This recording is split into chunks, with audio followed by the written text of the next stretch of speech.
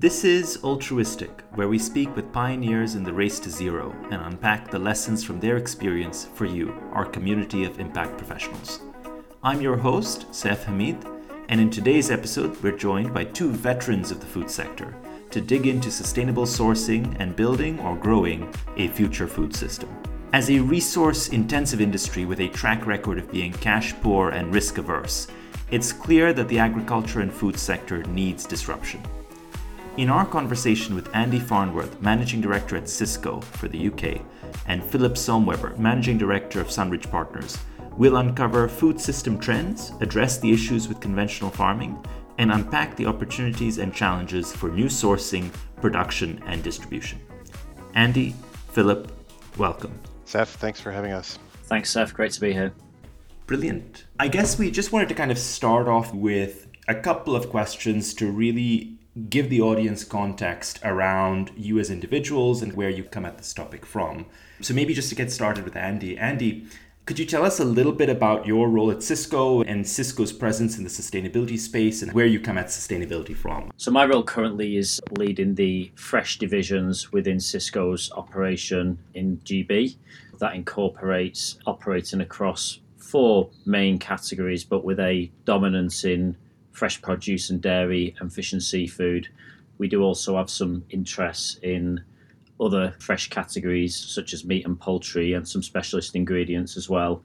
Having been in the business for coming up to 17 years this year and been in the role that I'm in today for the last 7 years, it's certainly something that's close to my heart personally in terms of how a global leader in industry food services, we need to recognise the impact that we have on the industry as a whole, but also the impact that we've got on our colleagues, stakeholders and communities as well. And I really see it as part of my responsibility and part of Sysco's wider responsibility that as that industry leader, we should have some bold plans in regard to tackling the sustainability of how the food is produced that we ultimately supply to our customers and partners that hits millions of plates a week across the UK food service and hospitality market.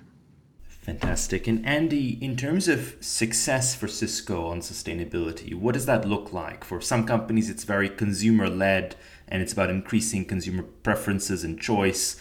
What is it for Sysco? What is winning in this space? Yeah, I think that's a really interesting question, Seth, and very difficult to answer as well. So clearly we're at a really exciting place in where we sit in the food system. So connecting producers all over the world to the food that gets presented to consumers in an out-of-home setting. And when we actually look at our organisation and, if we looked at something like, say, carbon footprint and what our impact is on the environment, there's probably only really about 10% of our overall emissions that are down to direct operations at Sysco. Actually, a significant part of our impact on the environment actually occurs in the producer space, be it produce grown in fields or fish being taken out of our seas, or even meat and poultry and dairy being reared on farms as well. So it's really difficult to say what success looks like. I think what success looks like for us, there's clearly a number of corporate measures and aspirations that we work towards. Our strategy around sustainability is focused on a 3-pillar approach, which is people, planet and products, and that's a global aspiration of Sysco that we work towards here in the UK as well. But I think what success really looks like at this stage is that we are taking the right actions in order to deliver the most sustainable future that is possible. There's a number of measures and KPIs, like I say, Seth, but I think not just about what those KPIs deliver, it's actually about that holistic approach and how that becomes part of our culture. That's certainly what it means to me in my role and in the businesses that I run and operate. We work a lot at Altruistic with the food and beverage space pretty much across the value chain. And as you can imagine, we frequently hear about the emissions sitting somewhere else, and very often in the producers or the packagers or in different parts of the value chain as a whole. Philip, you've built a career in being a producer and across multiple parts of that journey, right? Whether it's Sundrop, for example, or Sunridge, and the new role that you play now with companies that you acquire and help build and grow.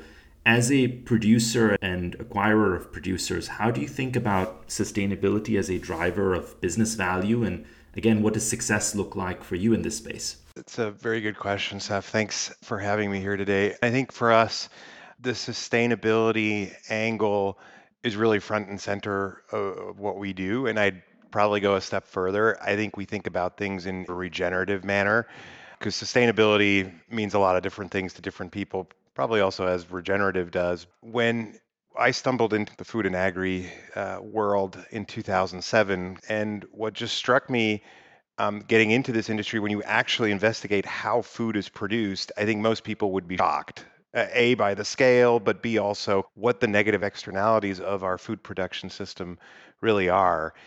And I think that, if you're not paying for the true cost of what you're consuming today, you'll be paying for it either in terms of kind of social degradation, environmental destruction, or health issues down the line. And so, back to what we think is important in the production of food and all the companies that we partner with at Sunridge is how can you think about holistically ripping up traditional playbooks in this industry? Because it is in many ways a very advanced industry, but in many other ways quite traditional. And if you can really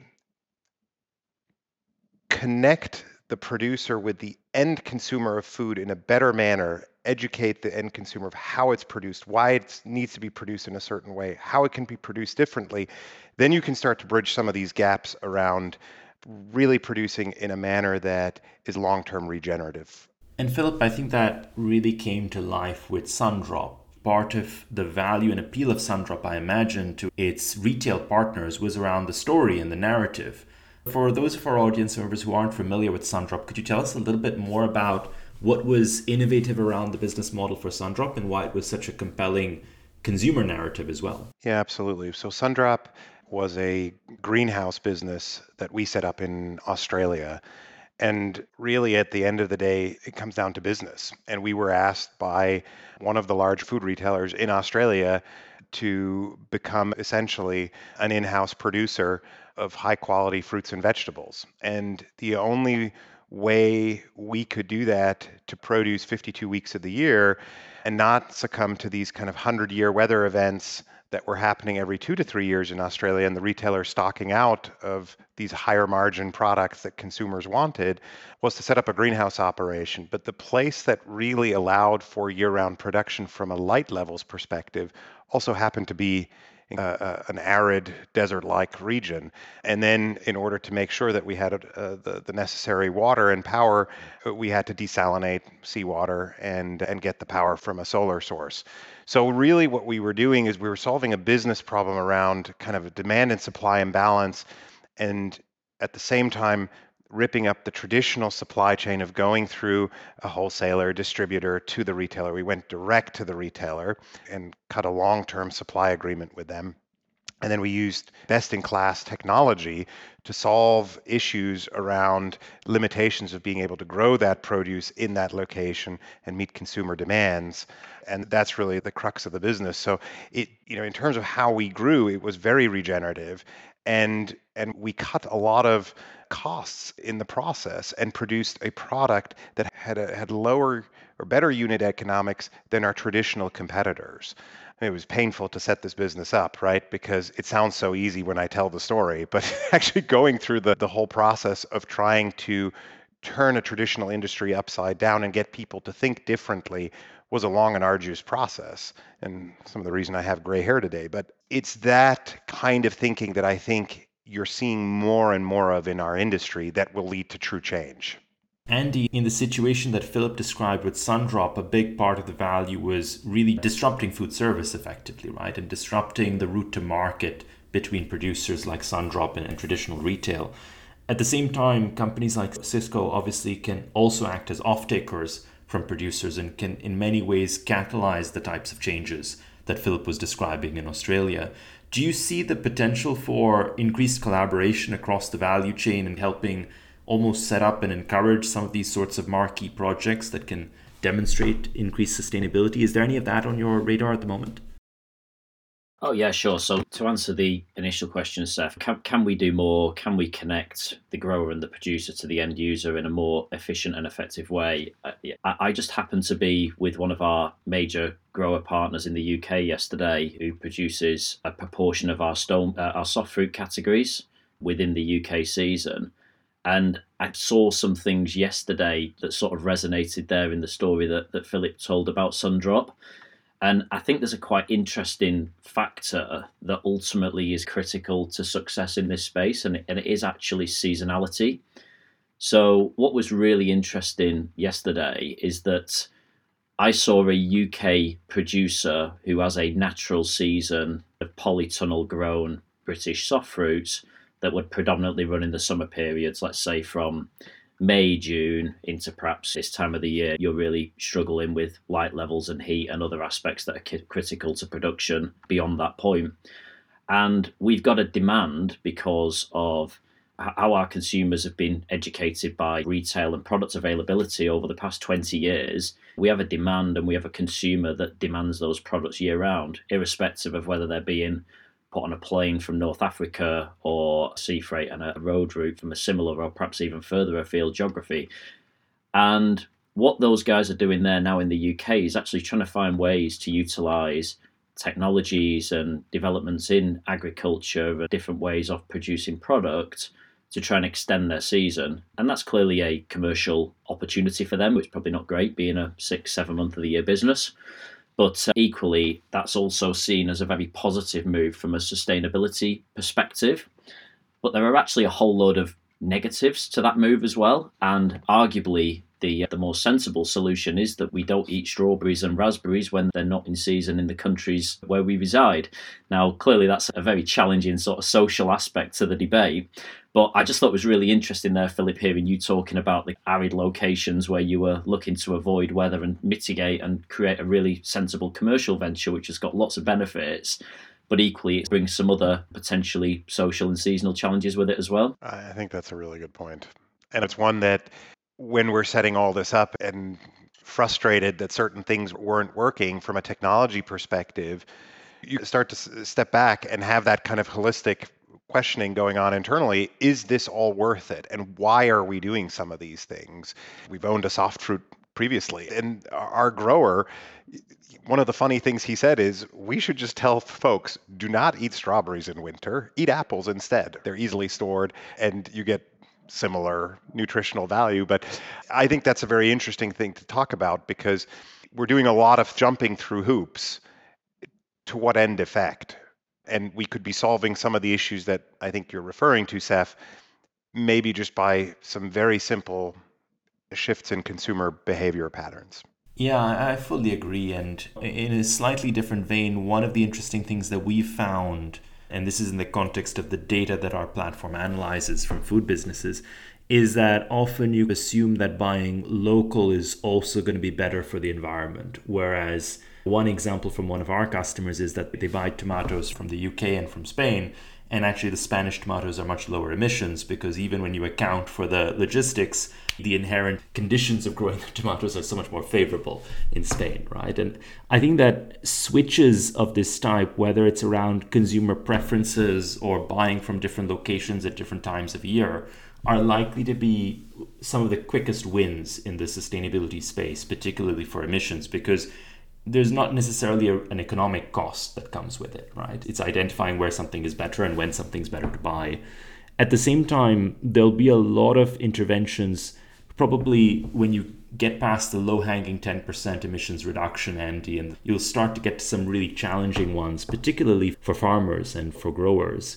How do you think about helping farms to make the switch, let's say, from conventional methods to more regenerative or, let's say, more environmentally friendly methods? Certainly not easy, Seth. So I think there's a kind of push and pull in this as well, and you need to feel both of those forces from both ends of the supply chain. And by the way, we sit in the middle, and therefore we have no accountability to this whatsoever. We absolutely need to connect these two things together by seeing both ends of it. And I think the interesting thing is, if you're a grower, producer, farmer, and specifically focusing on fresh produce, you don't particularly want to have to spray chemicals or pesticides on your crop, because they're expensive, right? First and foremost. And then you've got to actually manage the process of doing it. And there are technical sides to that and all the rest of it, even if it is still materials that are regulated and allowed. You don't really want to do it. You have to do it in order to be commercially viable through delivering a relevant yield. that makes you a living as a farmer and a producer. So we kind of back to that sort of vicious circle, what breaks here and what changes. I think what breaks and what changes is industry leaders really starting to get behind this. And it kind of goes right back to the heart of your first question and what me and Philip have both kind of endorsed in terms of our roles in the industry. And we're certainly starting to see, I think that push or the pull perhaps will probably come more from our customer base, first and foremost. So it's not always, but it's generally a little more developed than agriculture. It's often more in the public spotlight and arena because it is on high streets or in venues where media attention is generally far greater. And I think that therefore the responsibility, and particularly through COVID, I think we saw a real shift in the approach and the prioritization of sustainability as a whole. Lots of significant players, certainly in our space and many other sectors as well, making a number of commitments towards their future goals. So that's certainly been a kickstart. We've got a real mixed bag, clearly, amongst our clients in terms of where that priority and where that focus sits. And obviously, there are other external influences that will cause them to alter their course from time to time. But we're definitely seeing a more considered approach, a greater interest into the sustainability of products, far beyond what it perhaps was 5 or 6 years ago when it was much more of a box-ticking exercise. We're really starting to feel that some of our key customers and significant industry players now getting very serious about sustainability, and to Philip's point, understanding where food comes from, because I think education is a real gap as well. We've certainly got a few different initiatives, one being a partnership in a regenerative farm in North Yorkshire with a large client, whereby we are actively starting to work towards some future ways of operating.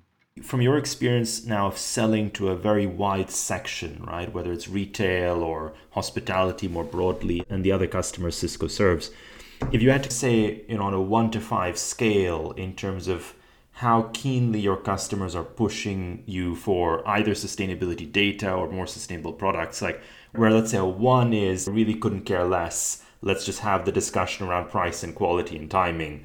And 5 is not only do I care, but I'll put a little more money on the table to get something that's more sustainable, and then obviously shades in between. Do you have a sense of where we are today from your customer base and maybe where you feel we're heading? Yeah, it's so difficult to answer that really, Seth, because we've got such a range of customers. So if you break it down to the spectrums of where we operate, we could have a hundreds of millions of pound spend customer at one end, very disciplined, very high profile, and therefore the pressures of that could be different to a privately owned single restaurant operator on a high street or in a town somewhere near you in the UK, where owner is chef and proprietor and bookkeeper and everything to that business.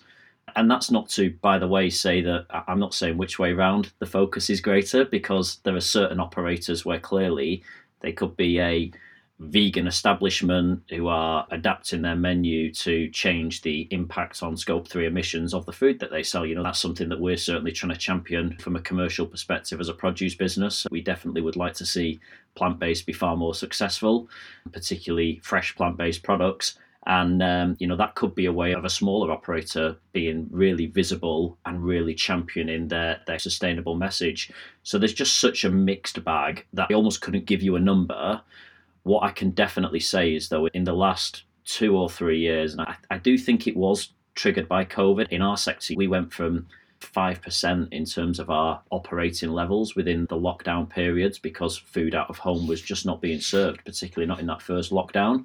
People had time to think about their businesses and think about what was really important to it. And I would definitely say that has enhanced the wider profile of sustainability in our industry.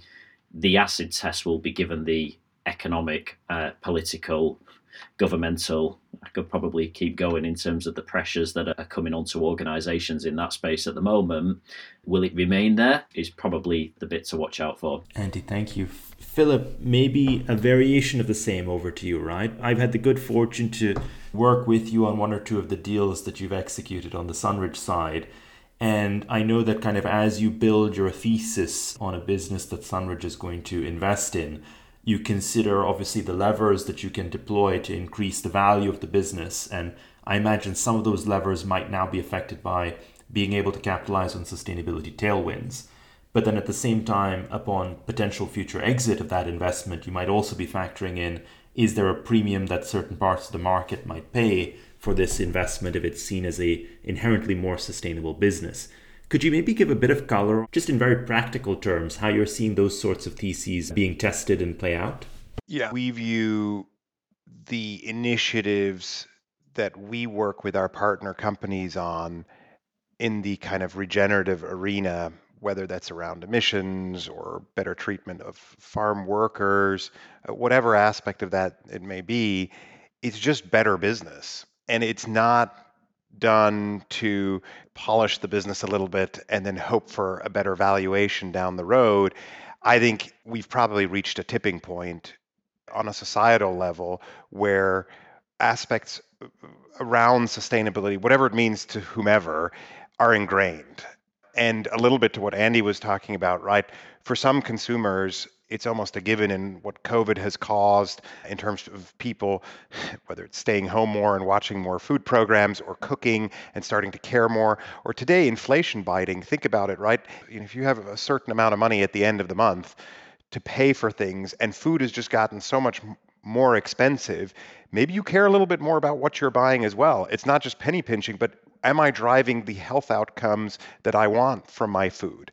So there's probably more thinking going on in general in this industry around sustainability. And I think it's just absolutely front and center of any business today to have this figured out and actually be at the leading edge of things. And so for us, this is front and center of what we work out at the very beginning, is how can we create a truly sustainable or regenerative business over a period of time, because it just makes for better business. And sorry to say this egotistically, it's self-serving over time, right? And all of our partners that we work with in the supply chain, in many industries, we're providing the data and what we're doing from a sustainability perspective voluntarily, and they see that as very positively. In other sectors, we're being asked for this. It's becoming the norm in many ways. And I think if you're not at the leading edge, you're just not at the leading edge, right? And Philip, do you think that there are going to be certain, let's say, subcategories, right, within food, even almost at the ingredient or the item level, that are going to be net beneficiaries? And obviously there'll be some net losers as well, right? But like, what are the categories that you'd really love to get into? We generally, from an investment perspective, think about things in a very thematic manner. So first of all, we have all the macro and geopolitical overlays. We've talked to Andy, we've talked to folks who work at food manufacturing and food retail, and we try to figure out, where are your problem categories over the next 5 to 15 years? And then let's work back from there into the value chain and figure out, okay, what's actually causing those problems and those demand and supply imbalances? But to answer your question, probably on a more not too granular level, right? All the foods in our mind that are affordable to the average consumer and have real long-term health benefits are probably areas where we want to spend time. And so most of that tends to be in fresh produce, in fresh protein. I loved what Andy was saying about the kind of fresh protein space in general, right? Not the heavily processed stuff.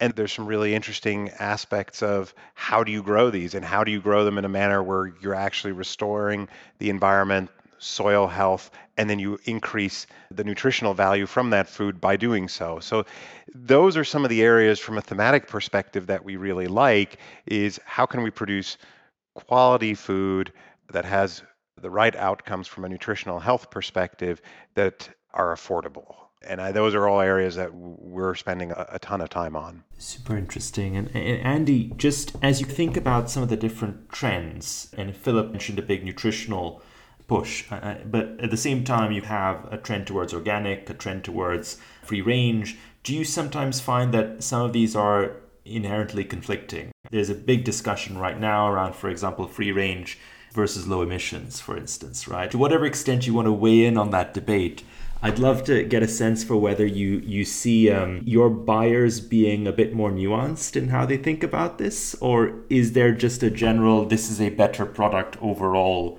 than this other variation? The angle I'm going to use to tackle that one, Seth, is probably controlled environment agriculture.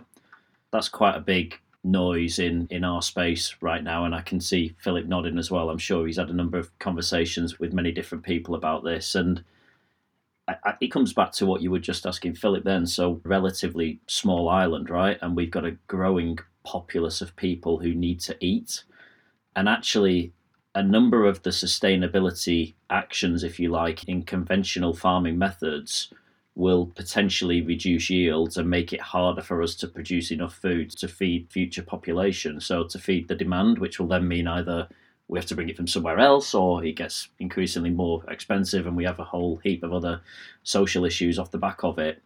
Indoor farming, vertical farming, aeroponics, hydroponics, glasshouse production, there's lots of kind of different terms that you'll hear used around this, but one of the kind of growing areas that we're really seeing explode globally, really, but also here in the UK is around indoor vertical farming, which effectively means you take a traditional outdoor crop and you will put it in some sort of indoor environment. It doesn't have to be glass. It would generally be a disused warehouse on an industrial estate somewhere in the UK where there's kind of space. It's relatively cheap.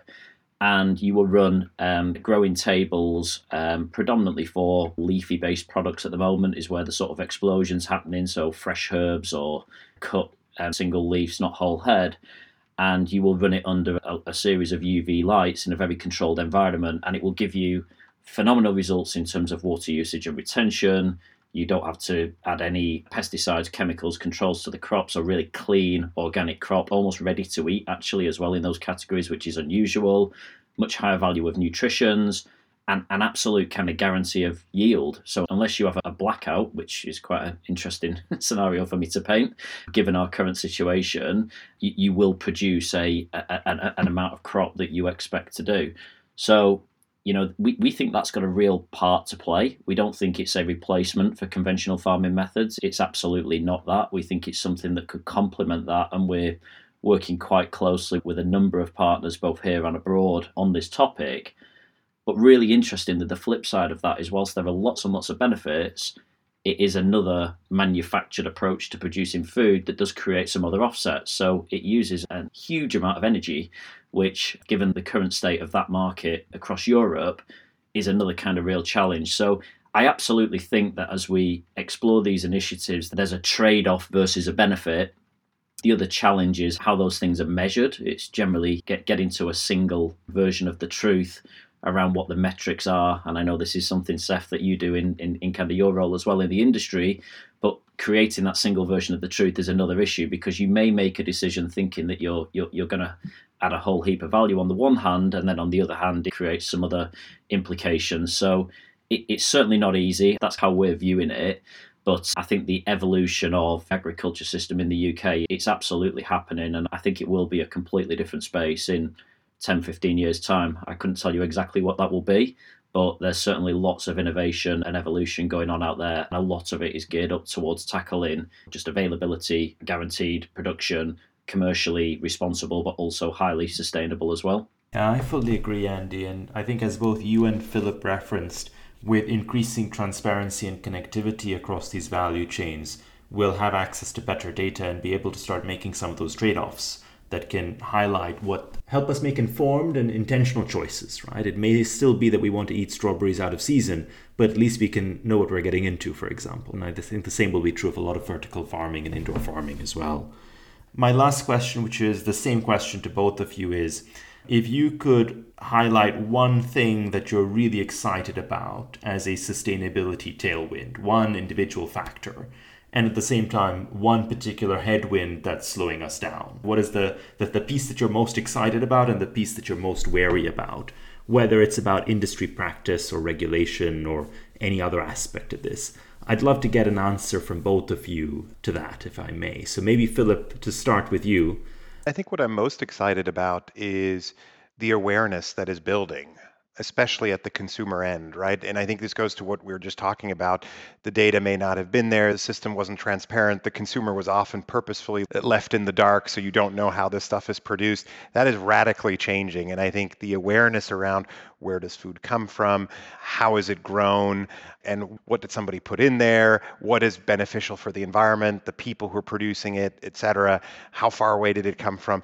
We're past tipping point. Right? I think it's only going to get more and more and more. And as firms like Altruistics and others are providing that information, and the firms like Andes are giving the customer that information, I think we'll make better and better decisions and improve the system.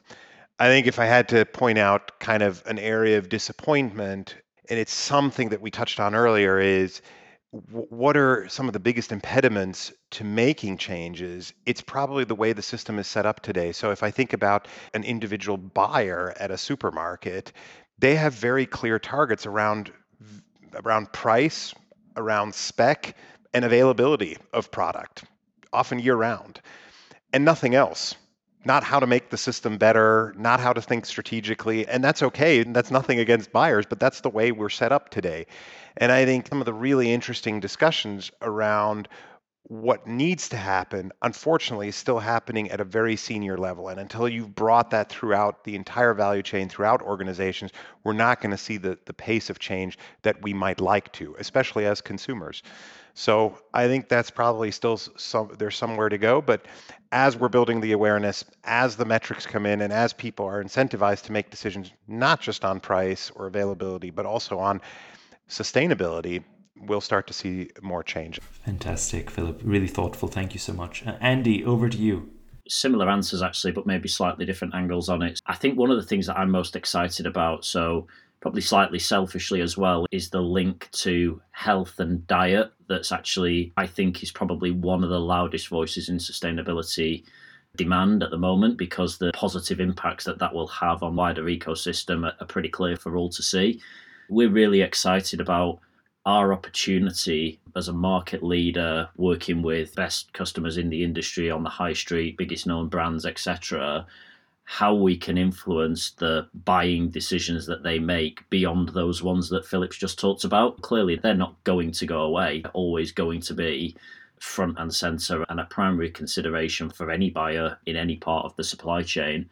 But how can we influence really sound menu choices, not just by seasonality, in my strawberry example earlier, but also through actually ranging and menu and consumer choice to fit what is absolutely a changing habit that's developing in our consumers. You know, our children are certainly eating very differently to how I did when my parents brought me up. Doesn't make either of those right or wrong, but it's a very different and more thoughtful way now that we present food to the next generation. So I think that's a huge opportunity for us.